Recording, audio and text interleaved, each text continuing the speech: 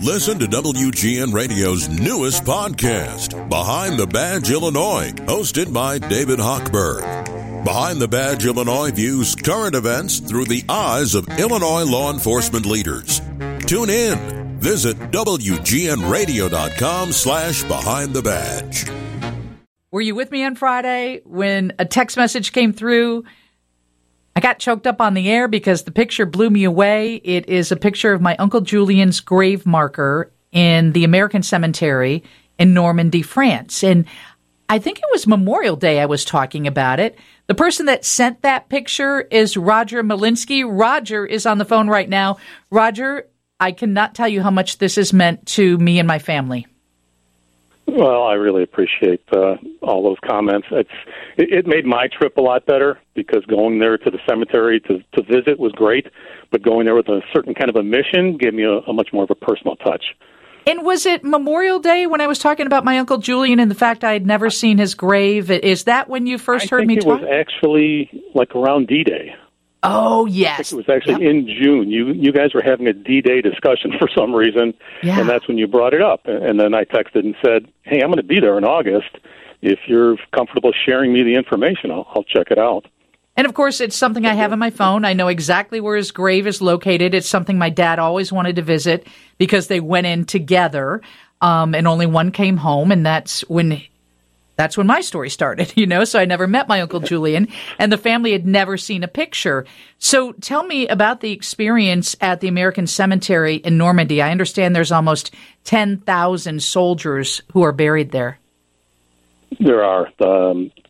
Just as we were getting off, it was last week Friday, we were off on a tour from the ship we were on, and I had asked the guide, is there a chance to go off on your own and find a grave?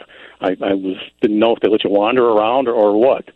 So she said, just stop over and see the registry building. So I went to the registry office and gave them the information you gave me, and they wonderful two French people there with their great voices looked it up in the computer and said, yes, that's the correct information. And the gentleman handed it to the woman and said, print the forms out. I had no idea what he meant, but she came back in a couple minutes with about a half-inch thick packet that I have to get to you that has more information about your uncle.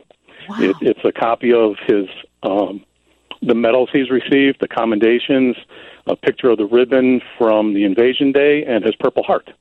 Oh, my gosh. So, yeah. I had no idea. So in that packet are letters of thank you from the French government, from the American government, and they give this to any family that comes to visit one of the people that are buried in the cemetery. So they handed it all to me, and I wasn't sure what was going on, and the guy said, okay, follow me. And I wasn't sure where we were going, but he had something in his hands, and he says, well, I'm going to take you out to the grave.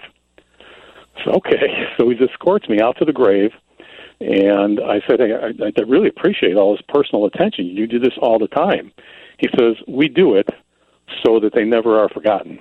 And, I'm kind of a sappy guy, so I'm starting to tear up already just listening to this guy talk.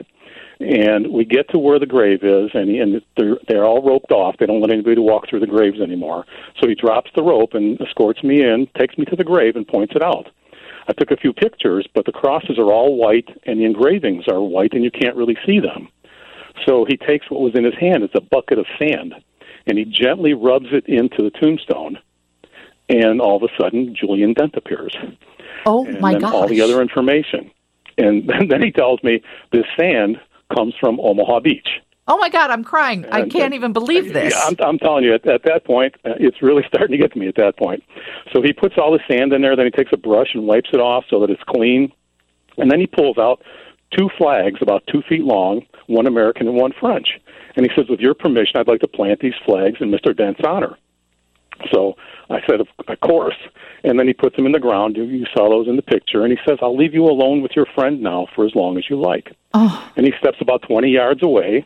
I took some more pictures, and those are the ones that I sent you. And, of course, I didn't know Julian Dent, but at the moment I felt I needed to kneel down and pray. Yeah. So I said a prayer, and then I offered a prayer to him in your honor. Oh, my gosh. And then I said a prayer for everybody in the cemetery. And then I told him he could come back. And he reached down and he pulled out the flags and he rolled them up and he gave them to me. And he said, on behalf of the people of France and America, I'd like to present you with these flags in recognition of your family's service, and thank you for being here. At this point, I'm full out tears. Yeah, like I am now. Cheeks, I can't, yeah. So I kept thanking him all the way. We were walking back for his time and his efforts and his sacrifice. Then he stops me and says, it's not my sacrifice. I'm here to acknowledge their sacrifice. No need to thank me. You just made my day by being here. Oh, my gosh. And then he shakes my hand, and he walks away and leaves me standing there bawling. Oh, my gosh. So eventually I found my group. I got back with my tour group, and I kind of went over it with them, and they were just as emotional at that point. Roger, So, I don't know many human beings that would go out of their way for someone that you have never met me. You don't know my family. Yeah. And to do that and to share that story has left me in tears because, as I said, we've never seen the grave. Never. We knew it was there. Of course, I've researched. I knew the marker number and what row, but we've never even captured a picture. So when I shared your picture on Facebook and I just pushed it out on Twitter, my family was like, oh, my gosh, there it is. Because, of course, when my dad came back from World War II, that's all he talked about was his brother Julian and how Julian didn't make it home. And those are the stories we heard, but we never knew of medals or accommodations or anything. And you have truly made a difference in our lives. Well, so here's the deal. They had asked me, is this a relative? And I said, well, it's the uncle of a good friend of mine. So now you have to be a good friend of mine. You are a good friend of mine. And someday we hope to take you out to dinner and hear more about it. But thank you so much for sharing that story. So where do you live? Are you in Chicago? Where are you from? Schaumburg. Okay.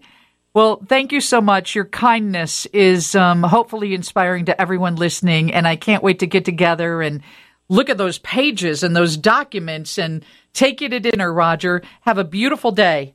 Oh, my gosh. Steve's News is coming up next on 720 WGN. Lisa Dent, WGN.